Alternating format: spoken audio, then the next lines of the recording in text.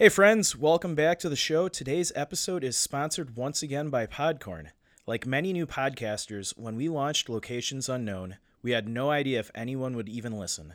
Now that we are gaining traction, we had to find sponsors for our show. For that, we use Podcorn. Podcorn is a marketplace that connects podcasters like us to amazing sponsorship opportunities. Podcorn's mission is to give podcasters transparency, creative freedom, and full control over how and when they monetize. If you are ready to start making money on your podcast, then check them out at podcorn.com. That's podcorn.com.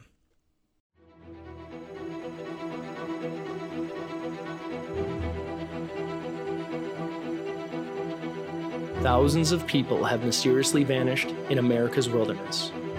Join us as we dive into the deep end of the unexplainable and try to piece together what happened.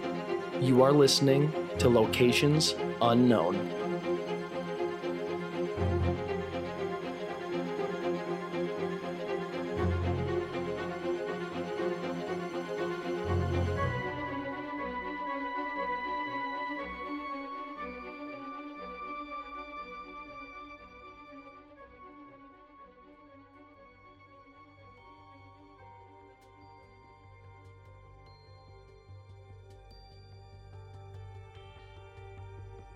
What's up, everybody, and welcome back to another episode of Locations Unknown. I'm your co-host, Joe Irado, and with me, as always, is a guy who can eat Captain Crunch and not cut the roof of his mouth, Mike Vandebogart. Thanks, Joe. Welcome back, everyone, to the Locations Unknown podcast. Don't really have any updates for you guys this week, but if you want to support the show, head over to our Facebook page and check out our hats and stickers. The hats look really good when you're out on the trail, and, what makes a car look better than a giant bumper sticker on the back of it? So head over to our Facebook store. I get asked all the time because the hats are cool and people don't know what it is, so you can be unique. They are cool until we blow up, and then you won't be unique anymore. Yeah, and I think at some point we're planning to get some shirts made, so stay tuned. Yeah, I should look into that. Yeah, I'll eventually get to that. Probably not. All right, and we'd also like to shout out to Flavio and Katie Rover Tony right in our hometown of Milwaukee. They're huge fans of the show, and just like last episode, we're just going to start giving shout outs to fans. So interact with us on Facebook, and you might hear your name called off on an obscure podcast, so that's pretty neat. It's a big honor. Absolutely. All right, everybody, let's gear up and get out to explore Locations Unknown.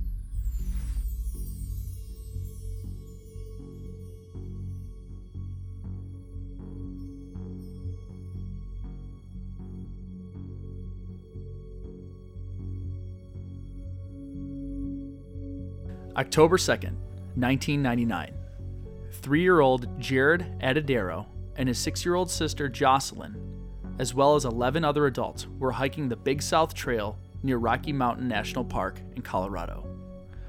While hiking, Jared ran ahead no more than 100 feet and stopped to talk with some fishermen. After his brief time, Jared continued down the trail ahead of the group. This would be the last time anyone saw Jared. In the following days, a massive search and rescue operation failed to turn up any evidence. Join us this week as we piece together the tragic disappearance of Jared Adedero and the discovery years later that deepened the mystery.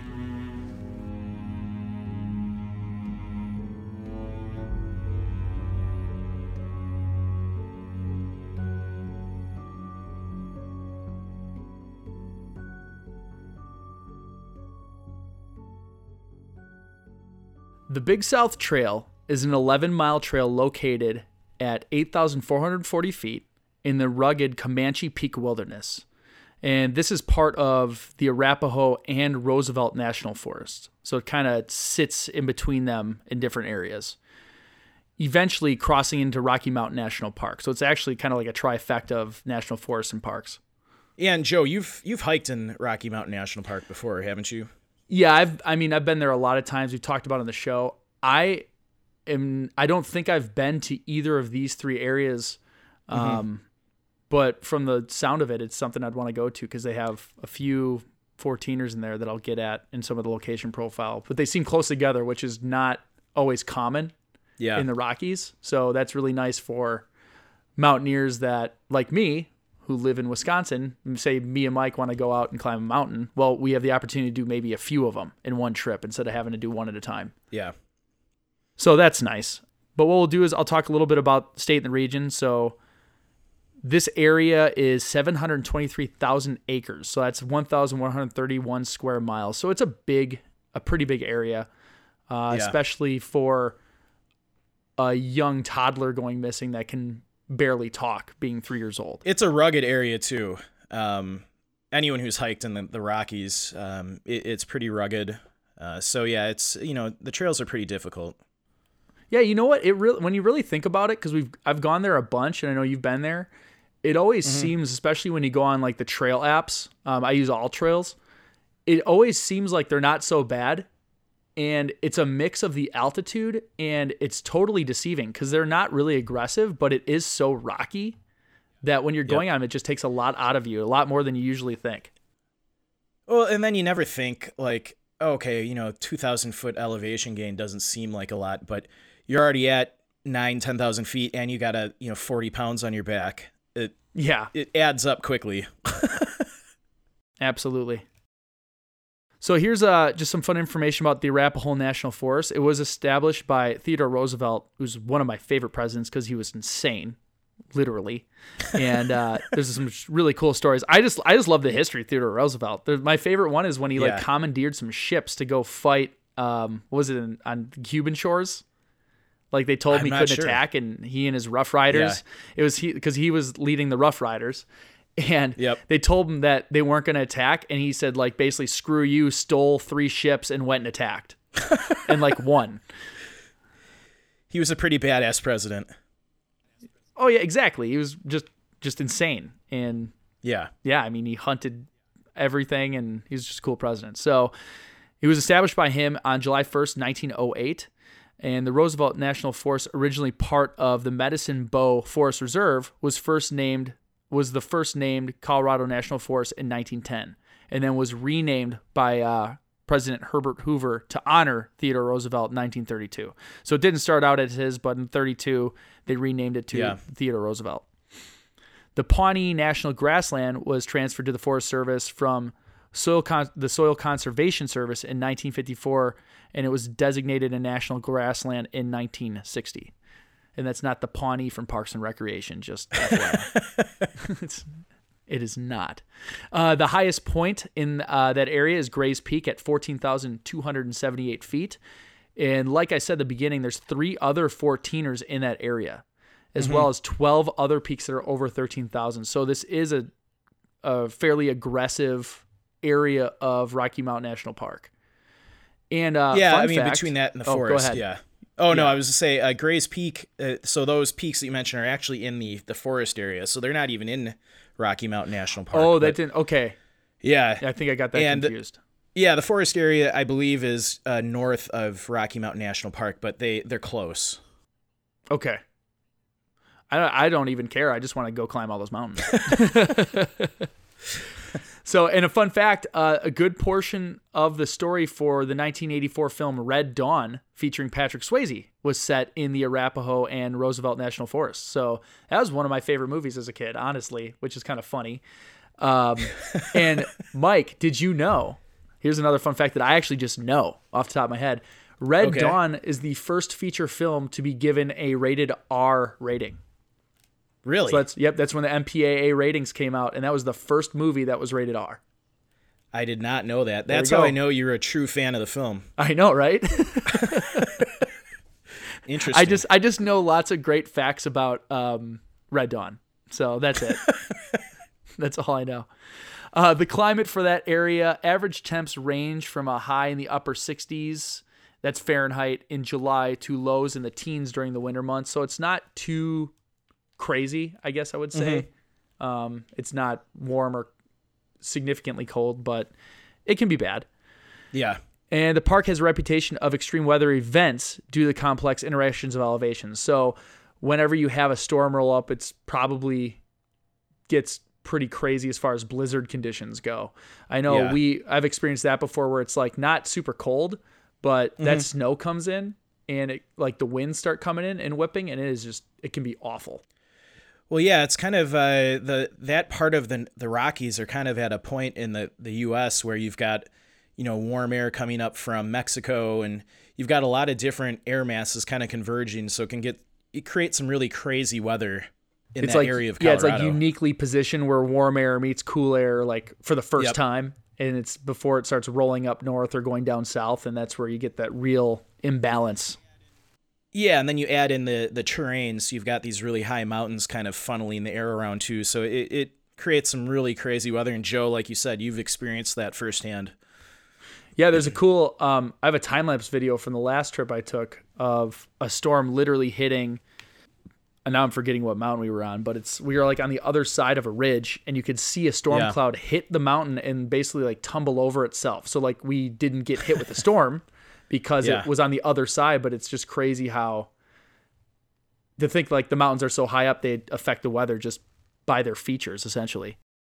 Yeah.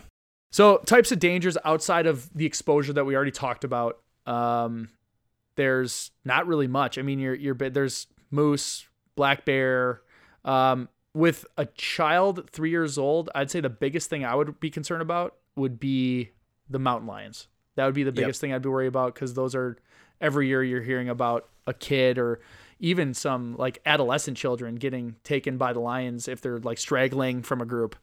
Interesting fact, though, when I was researching this case, there's only been 14 reported deaths by mountain lions since like 1905. Oh, wow. In North America. So while attacks on people from mountain lions are a little more common, actually being killed by one is extremely rare. That's really comforting, actually, just because like I'm always thinking about that when I bring my kids out. Yeah. So that's good. It's an interesting fact. So just a random fact. No, that's good. That's good, because it always seems like, it's the news and they're good at sensationalizing things. But every year there's like 3 that you hear about, and sometimes it's even adults. Yep. So it just makes you terrified that it's going to happen. Yeah. So I'd say the last thing, like we kind of said, outside of those things, exposure and altitude sickness. You heard how many peaks there are. A lot of areas over 10,000 feet. That's kind of where you start getting into that, where altitude can affect you. You're above the tree line at like 11,000 to 12,000. So there's no shelter. So I didn't do any of the research on this one. So Mike, you're telling the story, so you'll explain where they were. I doubt they had a 3-year-old hiking for too long over tree line, but. Yeah, so the trail they were hiking on definitely was below the tree line, and we'll kind of get into, as we go into the timeline, I'll kind of get into the trail area a little bit, but just picture, below the tree line trail in the Rocky Mountains. It's, rugged, some good elevation gain. There's going to be some rivers and, things like that. So for an adult, a decent trail, but, definitely it'd be tough for a little kid. And some of the interviews that they did with some local people in the area kind of expressed that they were a little shocked that someone would let their 3-year-old kid kind of go on this trail just because it's a more strenuous trail for even adults. Oh, okay. So, all right. Tell me about Jared, and then we'll get into the timeline, because I'm very eager to hear the story now. Jared Edidero was your typical 3-year-old boy. He had no medical conditions that are known. He was 3 years old at the time of his disappearance. Today, he would be 24. I don't know his height and weight. That wasn't reported at the time. Just but average 3-year-old boy height and weight? Average 3-year-old boy height and weight. From the pictures, he looks like a real healthy little kid. He had kind of brown, dark hair. The clothing he was last seen in was a long-sleeved, kind of green and beige fleece coat, royal blue sweatpants, and kind of white-gray tennis shoes. He had absolutely no survival gear on him. I mean, he's a 3-year-old kid. So going out into the wilderness in those clothes, even in the mountains, I mean, it's October. So, there wouldn't be a very good chance for him to survive long in that environment on his own. Yeah. And he's 3 years old. So, I mean, he's entirely dependent upon adults. Absolutely. Yeah. And personality, I picked up through all the research I did that he was just kind of an adventurous, 3-year-old kid. Okay. He kind of grew up in the mountains with his dad and sister. So All right, so he's from the area, so we could argue that altitude shouldn't play too much of a role. Yeah. And so he grew up in the area. What else? So he doesn't have any type of mental deficiency or anything like that. So he's from health records at wise, least, he's fairly nothing normal. that's publicly been made available. So everything I could find, healthy, normal 3-year-old kid. Okay. Experience in the wilderness. So this is a weird one. We usually like to kind of profile the person that went missing, kind of what kind of experience they had. Mm-hmm. Being a 3-year-old kid, he has no survival experience. He's a 3-year-old kid. Well, I'd say no survival experience, but I'd be interested to know if they live in a wooded area or a mountainous area. So like if he's normally playing in that condition, because that would make, and I'm assuming here just based off the intro that I read, Yep. that would make more sense for why he was kind of wandering. If that's something that happened all the time and it was very normal versus like my kids would never be wandering there ever. That's a good point. His dad owned a resort about 15 miles away in the mountains. So I think it's safe to assume that Jared in his, short life grew up in the mountains. So that's probably why he was so comfortable just kind of running down the trail.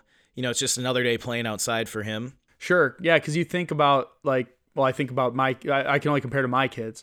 Yeah. And if we're in an area that they're not familiar with, they're not going too far out of my sight, even if they're kind of trying to goof around because they get scared. But if he's extremely comfortable in that environment, I could see him just going off and being used to it.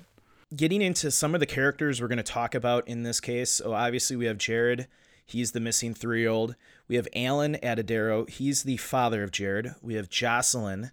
She's the sister of Jared. We have Rob Osborne and Gareth Watts. These are two hikers that I'm not going to spoil it for you just yet, but these two hikers... They're involved in the story in some way? They're involved in the story later on. Okay. We have Butch Schoening. He's a friend of Alan that worked at the resort during the time of the disappearance. We have Bill Nelson, who, as of today, is retired, but at the time he was the Larimer County undersheriff. Okay. We have Jane, now I'm going to butcher this name, Zamjewski. She was one of the county search and rescue people, and she was... I bet you ignore the Z and it's Majewski. That's my guess. Maybe. That's my guess, right. And the Z is silent. Right. She was on one of the K9 units, and obviously we do have some quotes on this case from my favorite survival expert, Les Stroud. Awesome. And so you're saying we actually have comments from somebody who ran the K9 team? She, I don't know if she ran it. She was on the K9 team. Okay, but that'll be cool because I think this is the first time we have a firsthand eyewitness account from somebody who worked with the dogs. Because it's always us talking to people who know about them, yep, but no one that was actually assigned to the team or on one of the teams. So, that's cool. The thing about this case is the timeline of events is so well documented. When I was researching this, it's almost down to the hour of kind of what happened. So once I get into the timeline in a few minutes, you'll see some of our cases. The timeline is hazy. You don't really know when things happen, but this one it's pretty clear cut when things happened. So, awesome. Yeah. Before we get into the timeline, if you are looking to monetize your podcast and have no idea where to start, check out Podcorn. Podcorn is a marketplace that connects podcasters like you with sponsors to start making some sweet, sweet coin on your show. With Podcorn, there is no middleman. Podcasters of all sizes can browse and choose opportunities right on the platform. Users set their own rates and collaborate with the brands directly without exclusivities. Podcorn helped us monetize Locations Unknown, and we know they can help you too. Check out the marketplace at podcorn.com. That's PODCORN.com. To jump right into it, it's October 2nd, 1999. Alan and his two kids, 3-year-old Jared and 6-year-old Jocelyn, were staying at the Poudre River Resort, which was owned by Alan and his brother Arlen. Alan, in several interviews, talked about how he was attracted to the canyon. He liked being out in the trees and just kind of being out in the wild. And I equate this to how people in Wisconsin always go up north on the weekends. They have a house on a lake somewhere and they relax. So sure. So this guy's like living his dream. Like he loves the mountains. He opens up a resort there so he can basically live where he wants to and work there at the same time. Yeah, him and his brother own this little resort, and it sounds like a pretty cool place. They would wake up in the morning. They would close the resort at 11 o'clock at night. They didn't have a care in the world. Even if they're working, they were together. Their family was together 24/7. So that's what they really enjoyed. In this fall time, there was a Christian singles group that was staying at the lodge, and they weren't paying any rent at the lodge, but they're helping Alan prepare for winter. So, and apparently so they like worked off their bill. Yeah, and apparently Alan knew a lot of these people in the group, and I think his ex-wife was a member of the group. I read that in one of the articles. That's not awkward at all. Yeah, so this whole timeline starts when the group wanted to go hiking around this trout farm, which was like 1.5 miles away from the resort. Alan, thinking that they were going to the trout farm, was cool with his 2 kids going with them. And he thought, I know some of these people in the group. Okay, so it wasn't a group of strangers he sent his kids off with. He knows these people and they've been living there for a while. Yep. Okay. Yeah. So he thought they were just going like 1 mile down the road to this trout farm. They're going to kind of stop around a bit and then they would be back. Like I said, it's October 2nd, 1999, so 10 a.m. in the morning. So 3-year-old Jared and his 6-year-old sister Jocelyn and 11 members of this Christian singles network leave the river resort. The dad thinks they're going to this trout farm 1.5 miles away, but for some reason, while en route to the trout farm, they decided to go 15 miles west of the resort to the Big South Trail that you mentioned in the beginning of your location profile. And they didn't tell the dad that they made a 16 or 14 mile deviation from the plan? They did not. And I wonder if Alan had known they were going to the Big South Trail originally, if he would have let his kids go. I'm guessing he wouldn't have. I'm guessing I would agree with that, because if he really knows that mountain well, and if what you're saying, what you said earlier, that people know this is a harder trail, he'd be like, no, you shouldn't go there. But if that group was not familiar with the area, maybe they thought they're just going to find a nicer spot. Yeah. So, in several of the interviews, Alan talked about how he gave permission for Jared and Jocelyn to go under the assumption they're going to the trout farm. He talks about how Jared never liked to wear his shoes, so he kind of left his shoes untied. He goes into descriptions of kind of what kind of clothes he was wearing, just like I said in the character profile, the fleece jacket, the blue sweatpants, no survival gear. Sure. Bill Nelson, who is the undersheriff, we mentioned him in the character profile. He mentions that the church group went up to the Big South Trail. They parked at the trailhead, and then they started walking down the trail. This happens in big groups. Bill said the group started to separate, so some of the faster hikers kind of started moving forward, and some of the slower hikers were in the back. There was one adult with Jared and his sister at the time, and they seem to be hiking ahead of everybody else. I'm assuming, Jared is a little kid. He's kind of running down the trail, so the adult's trying to stay with him. This group of 11 plus Jared and Jocelyn are hiking down the trail, and Jared, Jocelyn, and one adult are kind of ahead of the pack, and everyone else is kind of lagging behind. Sure. Butch, which I mentioned earlier, he gives us a description of the Big South Trailhead, and this is where I was telling you earlier, Joe, I was kind of like, yeah, I don't know if I'd let a little kid hike this trail alone. Even that young, I don't know if I'd want him hiking with me either. But so Butch describes the trail as moderate, has ups and downs. He said you could take a kid on it as long as you kept the kid in line and hung on to him. He said there were some areas where the ledges were only 24 inches wide, and you'd lose shale all the way down to the river. So what was the drop-off like?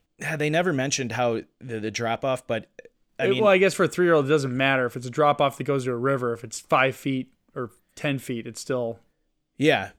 And, Butch goes on to say, he said, it's a moderate trail. It's pretty tough. He goes, if you're not in shape, it'll take a lot out of you. So, and he's referring to an adult. So being a 3-year-old... Kids aren't in shape. They just can't be. No. So, all right. So now we are fast forwarding to 11:30 a.m. So 2 fishermen about 1.5 miles up the trail from the main group see Jared and talk to him briefly. And this was near the Camp 2 site. It was reported that when Jared stopped and talked to the fisherman, he asked something about, are there bears in the area? The fisherman said, no, we haven't seen anything. And then, believing that Jared will soon be met by the group of people hiking behind him, they kind of just went back to fishing, and Jared just kept walking down the trail. So at this point, Jared is by himself. So between 10 a.m. and 11:30 a.m., Jared somehow got away from the adult and his sister and now was walking down the trail by himself. Reports from the sheriff's department say that it was unclear if Jared was between the two groups or ahead of the faster group when he met the fishermen. But the important thing to note here, these fishermen were the last people that saw Jared.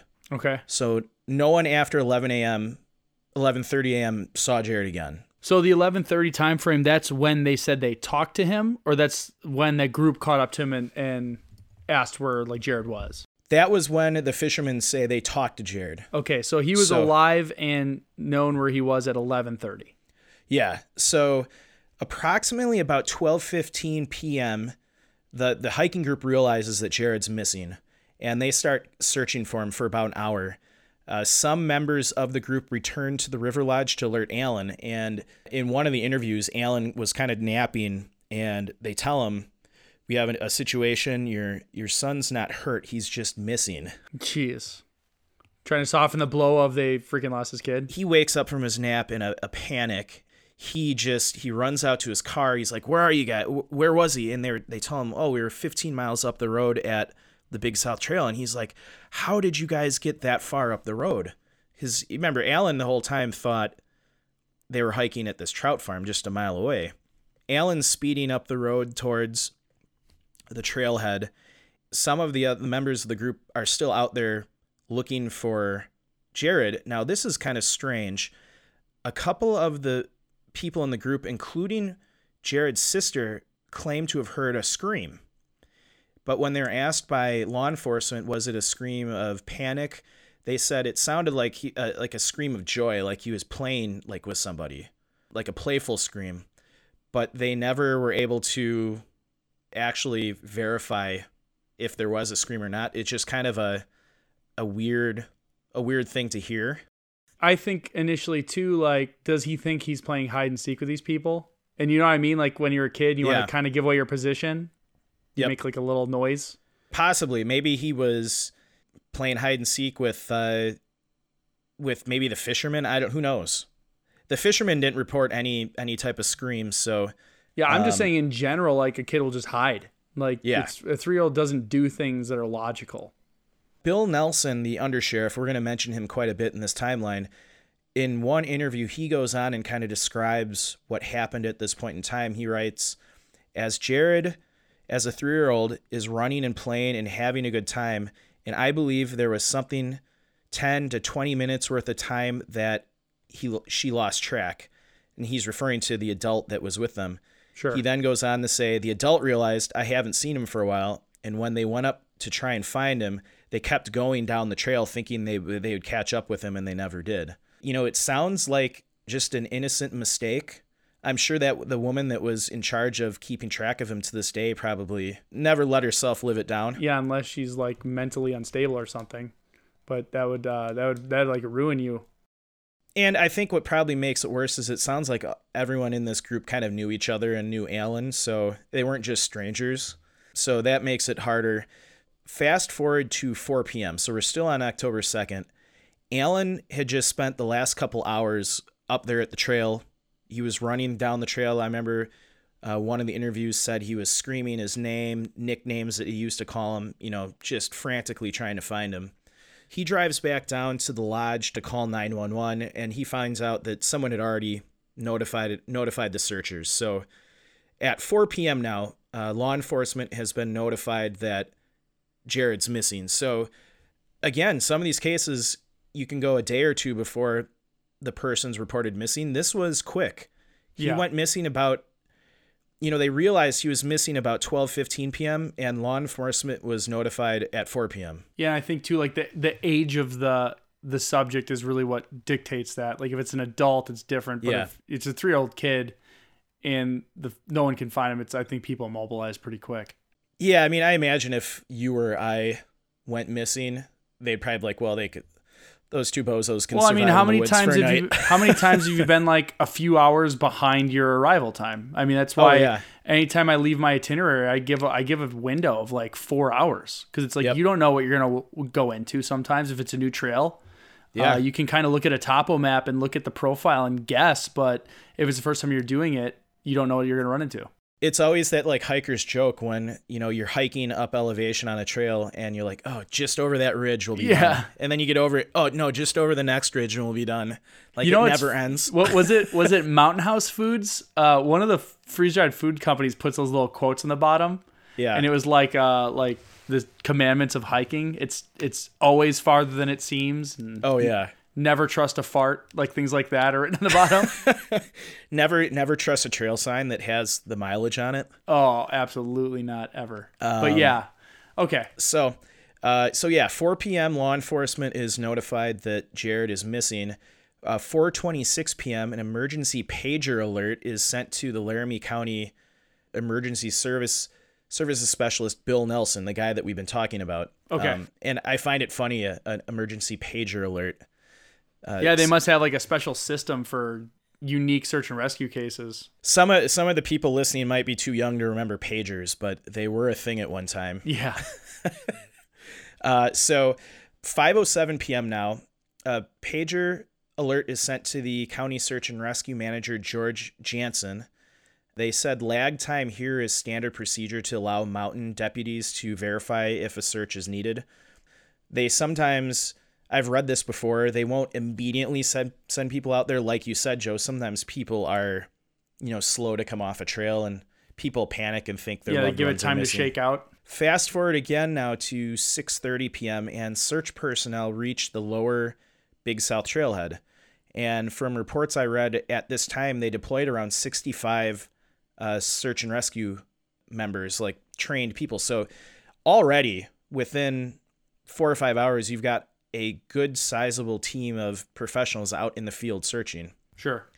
8 p.m. rolls around. Searchers from the lower and upper trailhead meet at campsites 7 and 8. No sign of Jared. The search teams plan to expand and bring in more resources, including a helicopter, which I'm going to get into in a second.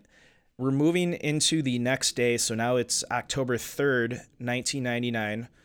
7 a.m., we get a report that the overnight search team members are told to be extremely vigilant at dawn, as family members tell searchers Jared wakes up at dawn. They also deployed dive teams to the Big South River. So they had searchers out there at night even, stopping through the woods. Yeah, I mean, I wouldn't stop. You got a 3-year-old kid in October in the Rockies at night. Like you're up against a clock of survival. Yeah. It's going to be tough for a 3-year-old to, he could make it through the night. We don't know the weather conditions. I believe they were pretty calm weather conditions. There wasn't any snow or rain during the search.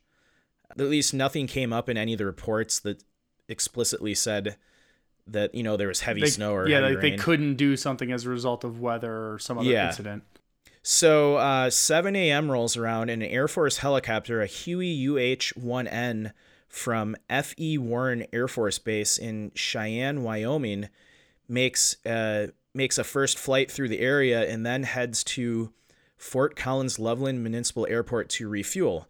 This helicopter refuels and then heads back out around 3:30 p.m. It gets out to the search area and then it starts struggling with the fuel load and mountain conditions and started stalling out. And it ended up falling 100 feet and then crashing up in the Big South Trail. Oh, wow. Yeah, so they put too much fuel in for the lift. That it didn't say, but I'm guessing by that they mentioned fuel load in mountain conditions that somebody miscalculated. Yeah. And there was too much weight and it couldn't get enough lift. On board the helicopter that crashed were 4 Air Force personnel and then Mark Sheets, who was a Loveland resident and he was one of the county's search and rescue members. The report goes on to say that Sheets was the only crew member not in a seat. He was actually on the floor with the door wide open, and he saw the rotors hit the tops of the trees and pieces of the helicopter spray into the forest. He tried to shut the door, but a severed tree limb came through and struck the Air Force doctor in the face, fracturing his eye socket. The copter ended up crashing, but all 4 of the Air Force crew were able to escape the helicopter. Sheets was trapped in it, and he was able to get pulled out of the copter, but he suffered some pretty severe injuries. He suffered a severe concussion, a 13-inch L-shaped gash that left his femur exposed. He also suffered 3 broken vertebrae in his lower back and a broken shoulder. Wow. So he was pretty torn up. Amazingly, everyone survived the crash.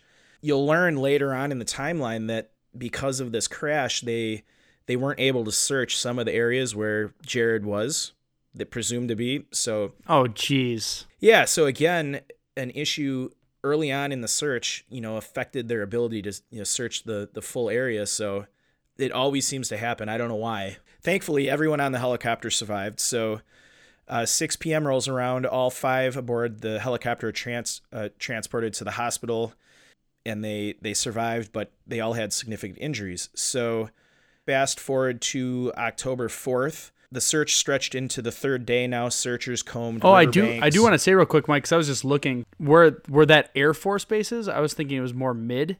Yeah. It's near Cheyenne, which is just north of Denver. So Okay. they should totally know how to fly through the mountain. Yeah, it sounds like maybe just somebody made a mistake. Sure. Didn't do their calculation correctly, or maybe there was a mechanical issue. The research I did didn't specify what actually happened to the helicopter, but Okay. so like I was saying, it's October 4th now, and the search stretched into the 3rd day. Searchers were combing riverbanks, up steep slopes. Dive teams peered into small pools left in the narrow, slow-moving rivers. They had a plane that was passing overhead. They had a Llama helicopter, and I actually had to look this up. It's a real helicopter called a Llama. A llama helicopter? Yeah. From a company called I'm butchering the name, but it was from a company based out of Fort Collins, and they joined searchers, but they were also encountering swirling winds that required full power to prevent crashing. So, Oh, wow. So that's probably all those peaks that we were talking Yep. about causing all those issues. yeah, so a second helicopter in the search almost crashed. So, like we were saying about weather conditions in the Rockies, they can get pretty gnarly in a hurry. Yeah. So, and another issue they were starting to have by the 4th was they had a lot of well-meaning but ill-equipped people trying to join in on the search. So, Oh, so they're fighting off inexperienced quote-unquote searchers while trying to coordinate helicopters crashing, helicopters almost crashing, and look for this 3-year-old. yeah. So it's just a big cluster. Yeah. So the sheriff's department mentioned in several articles I read that they really were having an issue with, these people were well-meaning. They really wanted to help, but they just weren't equipped. And we've talked about this in a lot of other episodes. You really got to come at these searches in a very systematic way so you don't disturb, the search area. Sure. Especially for canine units. Well, and if you're not trained, you don't know what to look for. Yeah, exactly. Like when you're looking for certain things, especially for a small child in a big area, because, you've wandered off trail or gone with people that go off trail, like 20 feet off trail, you can all of a sudden lose sight of people, and that's an adult. So you have a kid wandering for 20 minutes, like without anyone watching him. Yeah. He could be anywhere. The next couple of days, so October 5th through the 7th, more than 200 trained searchers, dozens of dog teams, professional trackers, a dive team, and a plane search for Jared without finding any solid clues. They've really thrown everything they had at it, and they are coming up with nothing. So not even clothing, nothing. no Yeah. sign at all. No tracks. There was mention from the undersheriff that some of the tracking dogs were picking up some, weird scents and kind of tracking in, certain areas, but I can get into that a little later. Yeah, I was going to say, it just hit me. I'm like, we didn't talk about this canine person that you introduced in the beginning. So that's coming? That's coming. Okay, good. October 8th, 1999, it's 7 p.m. the search for Jared is suspended due to lack of clues, and the family's notified. So he went missing midday on the 2nd, and the search lasted all the way through most of the day on the 8th. And then, at some point, resources are finite. They can't search indefinitely for him. Well, and a kid that age is not living that long. No one, a 3-year-old's going to have a tough time living that many days on his own out in the woods. So Bill Nelson, especially in the mountains in October. Yeah, exactly. So Bill Nelson, the undersheriff, kind of summed up the effort that they put into this. He said, "We worked for 8 solid days to begin with, and that was 24 hours a day for 8 days. We did some night searching. It was limited to a certain extent, but we always had people out in the field to make noise. So if somebody was out there now, Jared would have heard it. He would have maybe responded or went to." So, Bill is trying to say, we had people out there for 24 hours a day for 8 days straight. Think about how hard it is to basically say you're giving up. Mm-hmm. Even though everybody knows that you're beyond a reasonable amount of time, how do you have to be the one to bear the weight of making the call of saying we're done? Yeah. So Jane mentioned, I teased Jane. She actually made comments about the news media. So I don't remember this case back in 1999, but apparently it became a kind of a big nationwide story. Mm-hmm. Jane, who was on the K-9 unit, she said, "It was very intense, very media friendly. I mean, there was media, CNN, so it became a real nationwide episode. So that put a lot of stress on us and a lot of stress on the dogs." Other accounts of kind of the media being a kind of a pest to the searchers. The current county sheriff, Justin Smith, was a sergeant with the department during the search, for which he was the public information officer. He said the crash added to the stress of the search that only grew more frustrating as the national media took notice. He said there were TV trucks and newspaper reporters swarming the remote site after a grand jury in another chilling child case, the death of JonBenet Ramsey. I do remember that case. Oh, that's probably why we don't remember this one, is because that one definitely eclipsed everything that was going on in the news. Yeah, so the JonBenet Ramsey case, I remember, was all over the news at the time. Oh, yeah. The current sheriff said 17 satellite trucks at one time lined up Colorado Highway 14 with anchors and fur coats walking around, and anybody and everybody calling us for information. He also said psychics professed to know where searchers could find Jared. Jeez. A barefooted man with a mule showed up at the search site ready to track him down. And even an American Indian came to perform a ritual asking the mountain to give up the boy. So it kind of turned into a freak show towards the end of the search. It turned into a circus. Yeah. That's just got to be infuriating and frustrating. Yeah. So the original search ended on October 8th, and several years go by with no clues, no evidence. This area was heavily searched, and they found nothing. So fast forward to June 5th of 2003. This is where Rob and Gareth come into play. So who Rob and Gareth were hikers, you said? Yeah, these guys were kind of experienced backpackers that have hiked this area for many years. They're friends. They lived in the area. So Rob, now these are Rob's words. He writes, basically what we would do is pick an area we would like to hike and explore. And he's talking about Poudre Canyon. And he goes on to say, and so we went along the Big South Trail for the first time. Gorgeous hike, beautiful, beautiful river. This is really a wild area. And then Rob goes on to say, and the reason why Gary and I so much enjoy hiking together. So it's kind of like our group of friends. We like to hike together. So these guys have been doing it for years. Rob goes on to say, and then it was just coincidental that we wound up in a rock field and said, let's hike up that ridge. And I think it's about 2,000 foot hike up elevation to get to the top of it. But he goes, it's really remarkable country. Then Gareth goes, yeah, pretty much was like almost a scramble. So you're watching your feet, and basically you're just focused a few feet in front of you, your own feet, so you don't twist an ankle or something. So I've been on, hikes like that where it's like loose shale. Oh yeah, you have video from when we did that in Montana when we summited that mountain. I mean, it looked, and it wasn't that high up, but that scree was so bad it took way too long and was exhausting. Yeah, it's exhausting because everything's moving under your feet, and you have to be really careful every step you take. Well, yeah, it's like one step forward, half step back on every step. And it takes an immense amount of concentration just so you don't slip and just go tumbling down. So that's what these guys are hiking up.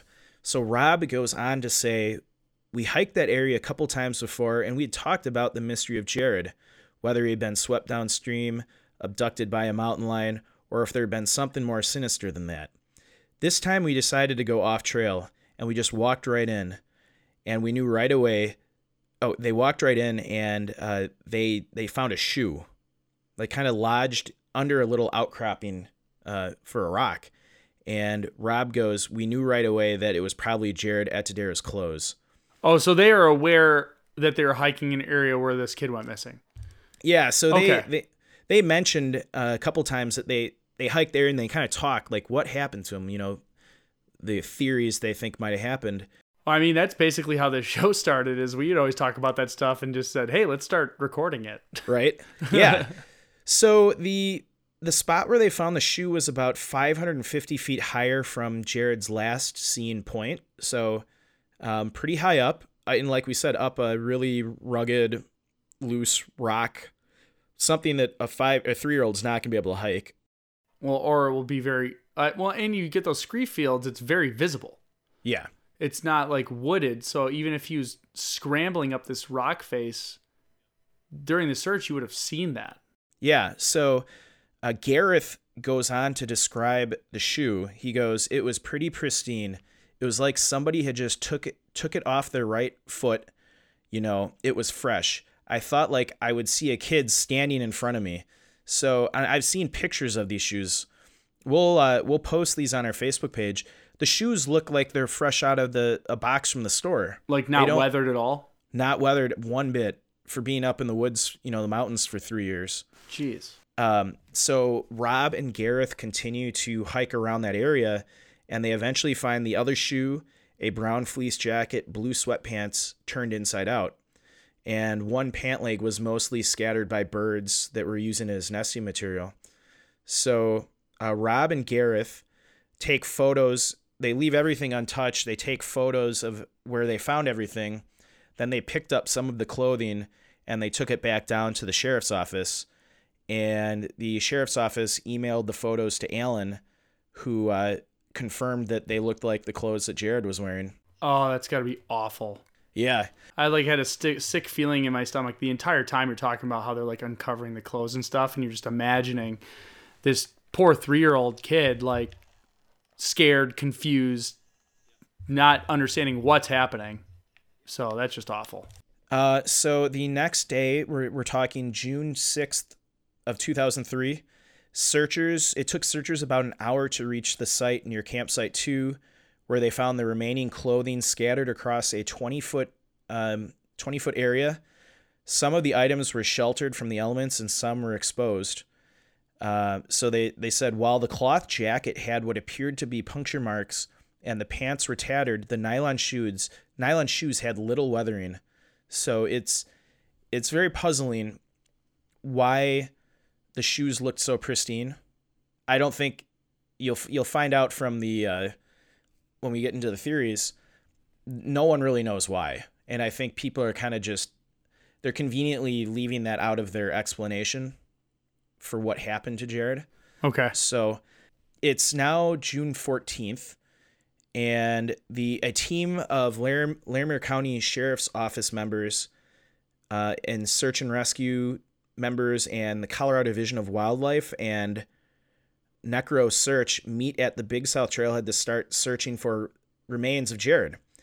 And later, Atadero and personnel from the local Child Protection Network join the group. So they're going back up there now to see if there's any other remains. They found the clothing and everything, but I think they were going up there to look for bones and things like that. Yeah, just find the remains. So 9:30 a.m. on the 14th, searchers hike in approximately 1.5 miles and make the 500-foot vertical climb up to the site where hikers had found the clothing. Now, it's about 11:30 a.m., and this is where it gets grizzly, the searchers find a skull fragment, as they describe it as a skull cap, in a crevice and a tooth sitting on top of a log. And they said the skull was positioned in a way that would made it hard to see it from the air. You'd kind of have to be on the ground and looking at it from an angle. Okay. But it was like lodged in kind of a crevice. So, not easily, it wouldn't have been easy to get it in there. And then one single molar sitting on top of a log. So are you thinking, and you don't have to answer now if you want to wait till we get the theories, but are you thinking like foul play, or are you thinking like he was climbing in there to like try and hide or get warm, or? I don't know. I'll get to my theories in a few minutes. Okay. I'll try. I just really want to get there, so I'll slow down. Yeah. So we're wrapping up the timeline here. It's 5 p.m. now on the 14th. So that massive team of people that went looking for the remains, they get back down and they address the media at the trailhead and kind of announce what they found. So to recap, they found his fleece jacket, kind of tattered blue sweatpants, 2 pristine nylon shoes, a skull cap, and a single tooth. So Jeez. it's very very strange, to find just a single tooth and a skull cap. Yeah. You wonder what happened to the rest of him. We've got some comments from the sheriff's department after this second recovery mission. So Bill said, now these are exact words, "There were canine alerts that would go in that direction. Now, whether they were right at the scree field or before it, but they were at least alerting up the hill. That's why I'm reasonably certain we searched it, because when a dog alerts like that, we're thinking, okay, something must be up there. Let's go up there and search for it. But we never found anything." So that kind of leads me to think that this area where they found the tooth and the skull cap and the clothing was searched in the original search. Yeah, and if he's still awake and moving, and it's not recovery at that point, that really shouldn't be an issue. Like we said on scree fields, like you can see people from a long ways away on those sides. So, but now we have kind of conflicting information that came out of the official search and rescue report. They write, searchers on foot had never made it up to the 9,120 foot elevation at Jared's skull, where Jared's skull and tooth were found. The Air Force helicopter would have likely searched the area had it not crashed. So, oh wow! So it could have possibly been an area that was supposed to get searched, and because the helicopter crashed, it was just completely overlooked. That's what the report says, but you also have the undersheriff kind of conflicting with that, saying that they had canine alerts in that direction, and he believes it would have been searched. So, who do you believe? The official report, the undersheriff? Well, I guess hope to God it's not one of those like he said, she said, he thinks she's doing something she's not. Yeah. And it's like what they trained us in for being a paramedic. When you're in a situation that's like chaotic and emergency, like the whole thing is, they teach us in CPR too. Like if somebody drops down, you're going to perform CPR and you notify somebody to call 911. Yeah. If you don't pick somebody out specifically and tell them to do it, like no one will do it because everyone thinks everyone else is doing it. Yeah. That's interesting. And here's where our friend Les Stroud comes in. He kind of leads with a more mysterious outcome. He writes, "I think whatever's happening is beyond our understanding. In a lot of these cases, search and rescue or the volunteers searching have already gone over the certain areas, not once, not twice, but even dozens of times. And then the child is found there maybe a year, maybe a few years later." So I don't know what point he's trying to get at, but I think he's stressing that in a lot of these cases where they eventually find remains of these people, they've been searched multiple times. Well, this is the second case that we've done that's happened. Yeah. There was one question asked of Butch. So he was a friend of Alan and worked at the resort. They asked him, they said, "Is there any way Jared could have climbed up to that spot on his own?" He writes, "No way. Boy, that's a hard one. Not all the way. I couldn't see him going. He lived in a cabin. He's a 3-year-old. There's no way that would happen. I mean, it was a struggle for Gary and I to get there. very rough terrain. So, and that's a guy who interacts with this kid every day, all summer long in mountainous regions. So it's like I would take his word over anyone else's. Yeah. So, really strange case.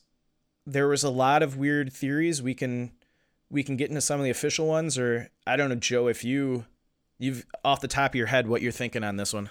I want to hear the official ones so that I can formulate my real opinion, because I'm kind of all over the place right now. So I want to get moved in one direction. Okay, so Jane, who was on the K9 unit, she writes, "My conclusion was an animal encounter right at the beginning, and so I'm not as sure officially what has really been released as a finality, but it pretty much points to an animal encounter." So Jane, who we said was one of the search and rescue volunteers on the K9 unit, thinks it was an animal encounter.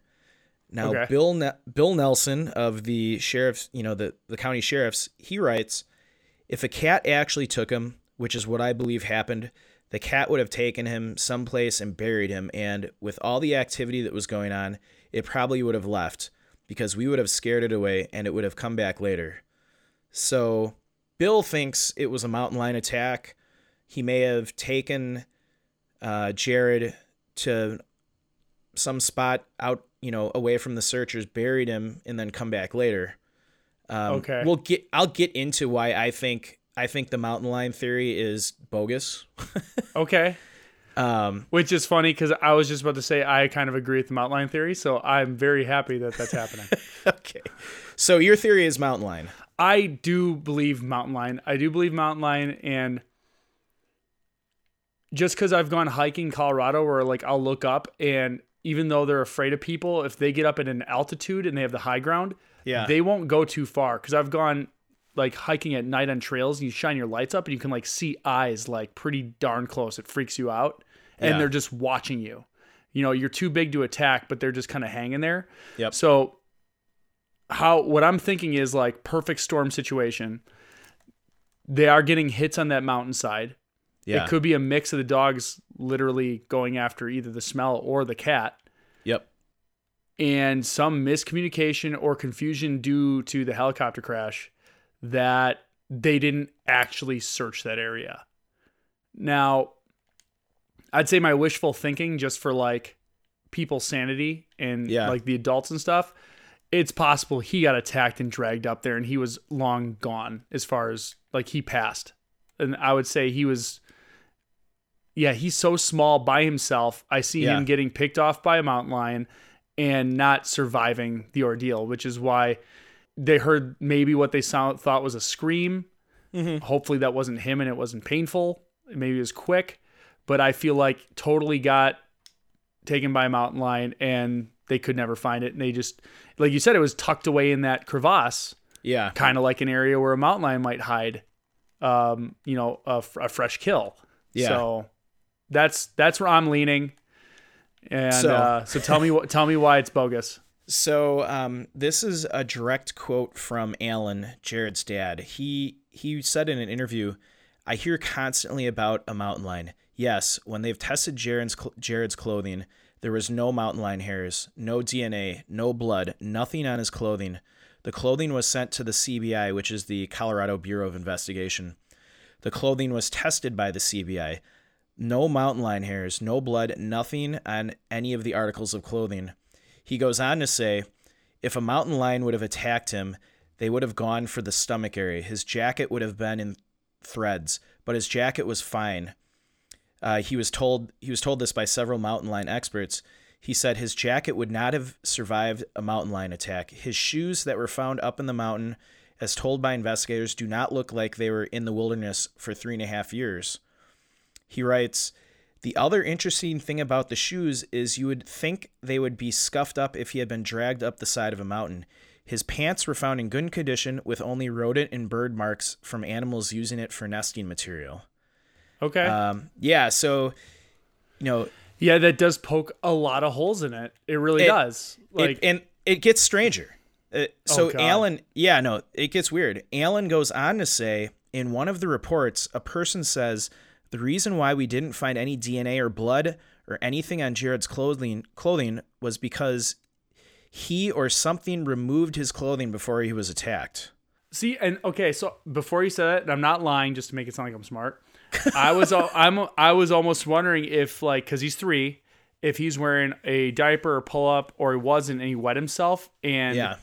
I know a lot of my kids, when they were younger and like they'd have an accident, they just take their clothes off and throw them. Yeah, I mean, So you could imagine. Okay, let's go on this theory real quick, and then I'll let you jump in and tell me I'm wrong.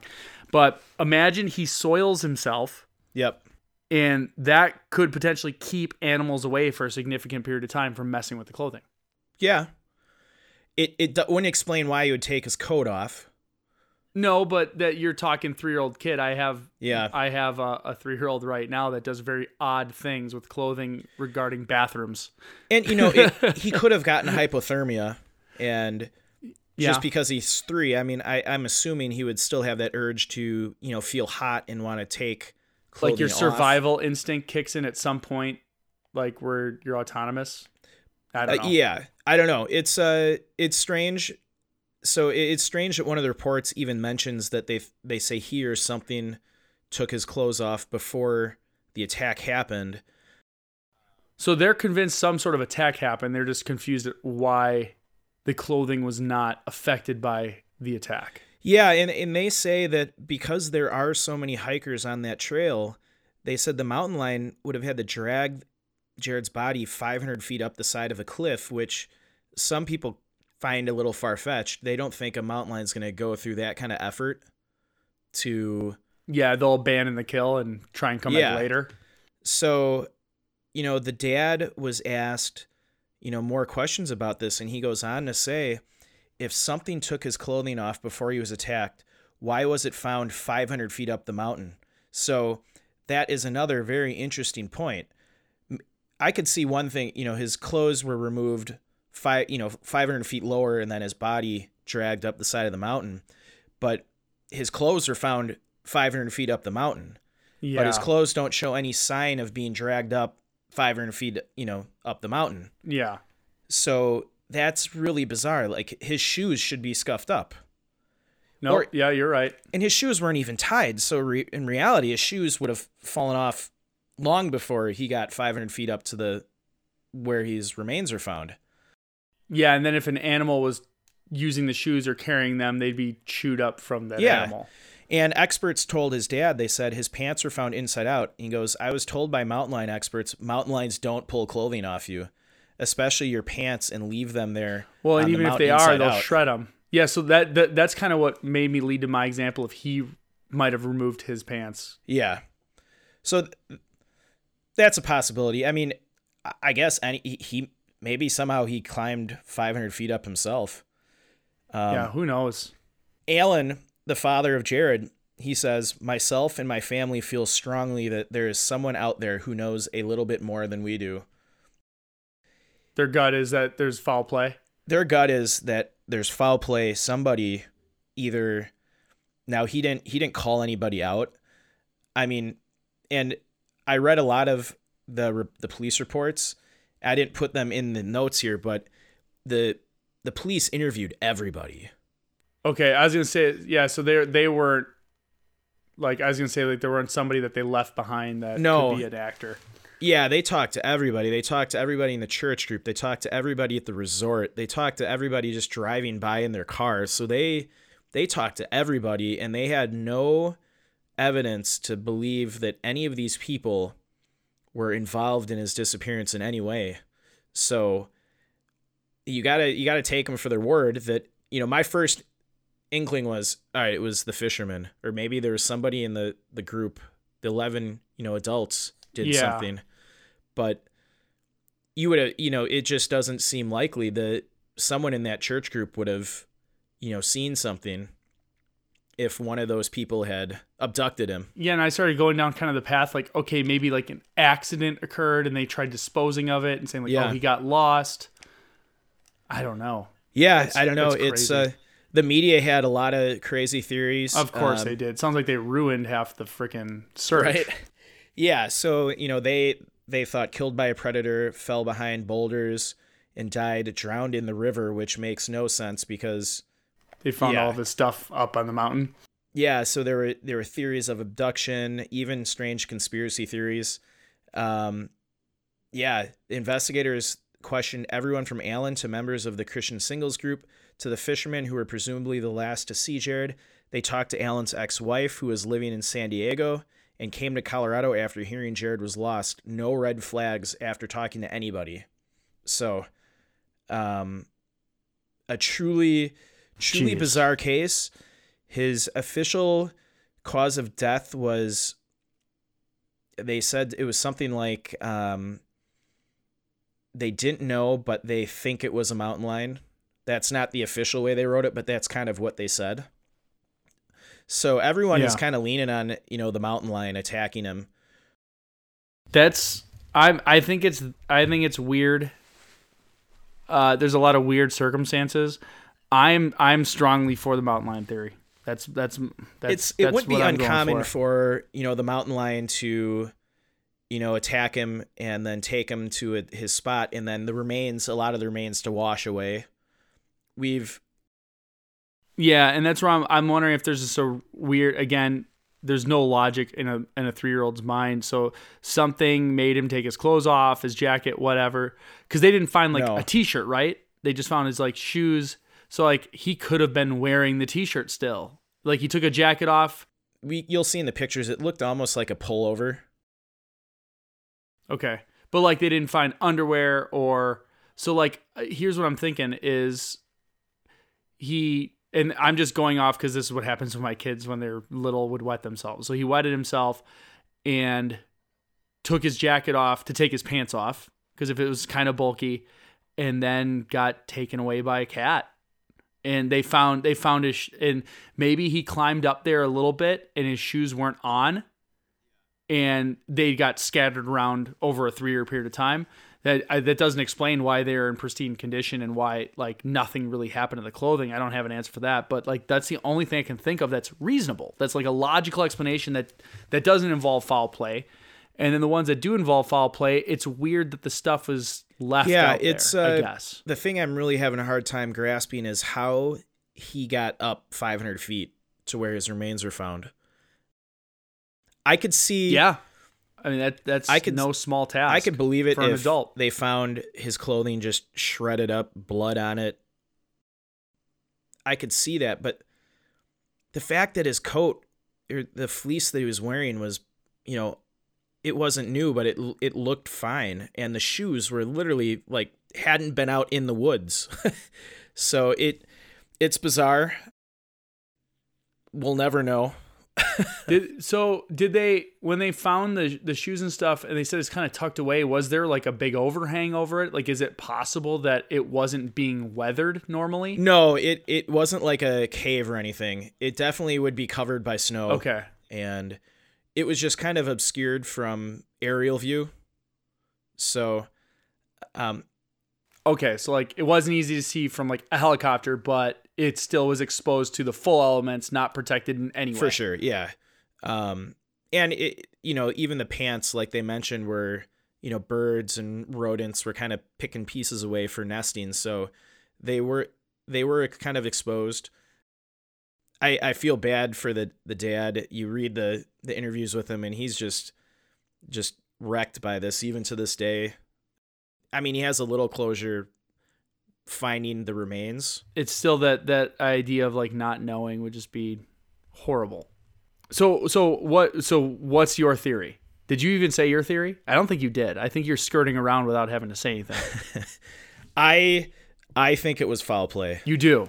And do you have no idea who it was? You just think it was foul play, or do you have someone in mind? I don't have anyone in mind. I mean, the law enforcement interviewed everybody. I think there's a third party that was not known to the people hiking out there that abducted him. And it's the only thing in my mind that makes sense. I don't know. I mean, a mountain lion attack seems very reasonable, but like I said earlier, they're very rare fatalities from mountain lions. There's only been 14 of them since, I have the stat here, 1915 in the US and Canada. Oh, wow. Yeah, that's definitely new news to me. Yeah. So they're extremely rare, and think of how many times little kids are hiking out in the woods. Yeah. and there's only been 14 fatalities, and these are reported fatalities, Sure. so there could be some that have gone unreported. So yeah, it would make sense, but there's too many weird facts about the case with the clothing, and why was only one tooth found on top of the log? That doesn't make any sense. Yeah, like where did the rest of them go and what? Yeah. And there's some weird people out there. I can like hang on to And the what's side with of your the- train. I'm Yeah. not going to get fully on it. And the skull cap thing, finding just the top of his skull doesn't make any sense to me either. You would assume if a predator was, consuming, this is grisly to talk about, but consuming somebody, that they're not going, you're probably going to find pieces. They find lots of bone fragments at these sites. When an animal attack has happened, it's very messy, and there's lots of evidence essentially left behind. Yeah. And that's why people who are experts kind of can say this is not normal, because they are used to seeing, even though it's rare, and it's not just the lions, it's any animal, or if someone perished and an animal was feeding on them. Yeah. It is a messy scene. And even, several years later, the predator isn't going to clean up after itself. Yeah. They're going to leave, bones will be left in the area. And, I don't know. All right. I that's my theory. I wish I had more to it. I think it's human related foul play. I'm with Alan. Alan and I agree. So, well, that concludes another episode, Joe. Anything else before we wrap it up? No, I do not. Thanks again for tuning into our show. We appreciate all of you for listening and sharing Locations Unknown with your friends and family. Be sure to like us on Facebook and follow us on Instagram and Twitter. We also have a YouTube channel that you can subscribe to for the show as well. We don't have video on there, but it does play the show audio with the cover. So if you listen to it on YouTube, you can do that. If you'd like to support the show, as we said in the beginning, check out our Facebook store. We got some cool swag there. Otherwise, you can donate to our Patreon account. Just search Locations Unknown. Just remember, when enjoying the beauty of nature, whether backpacking, camping, or hiking, remember to leave no trace. Thanks, and we'll see you next time.